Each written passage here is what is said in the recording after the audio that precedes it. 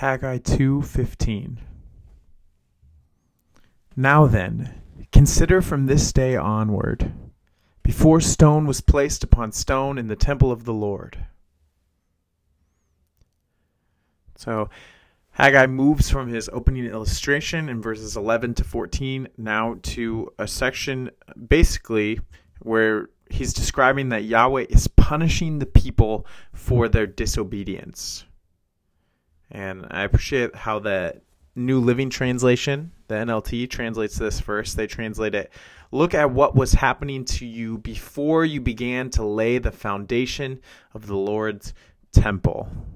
I think that is a helpful translation of this verse.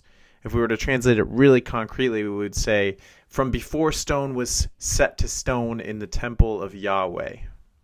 And before stone was placed upon stone in the temple of the Lord. And so consider from this day onward sounds like a future statement, but really what's being asked of them is to look back. So from this day onward, look at what happened beforehand. And so I recognize it's confusing phrasing, but what he is describing here is, in light of this statement that I've made to you, that you are unclean, and even though you are working on the temple, you are still unclean. The temple isn't making you holy. You are actually profaning the work of your hands, the offering of your hands.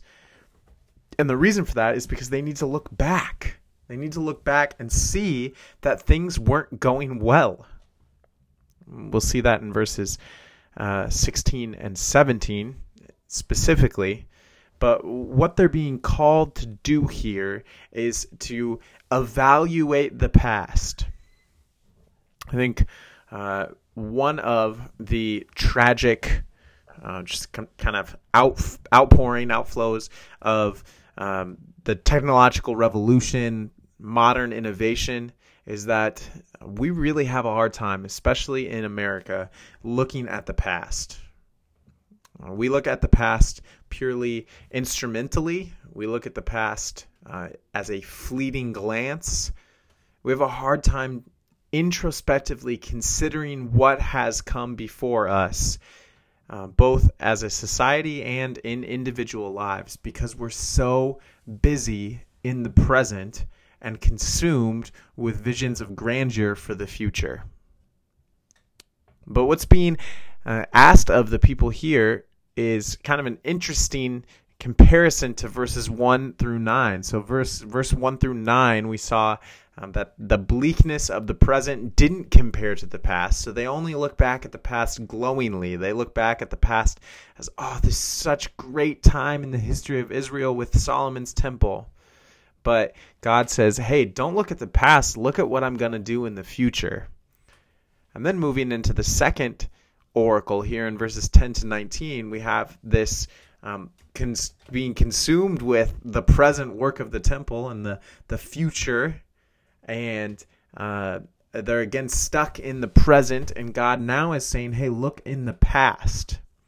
And so looking to the future in verses 1 to 9 was for what God is going to do. And now in verses 10 through 19, he's again going to say, hey, look to the past and see that it wasn't as great as you remember. And then in verses 18 and 19, he's going to say, look again to the future. And so the conclusion of both of these oracles is to look at what God is going to do for the people. But the problem that's being remedied in each of those situations is that they are either stuck in the present or looking to the past glowingly.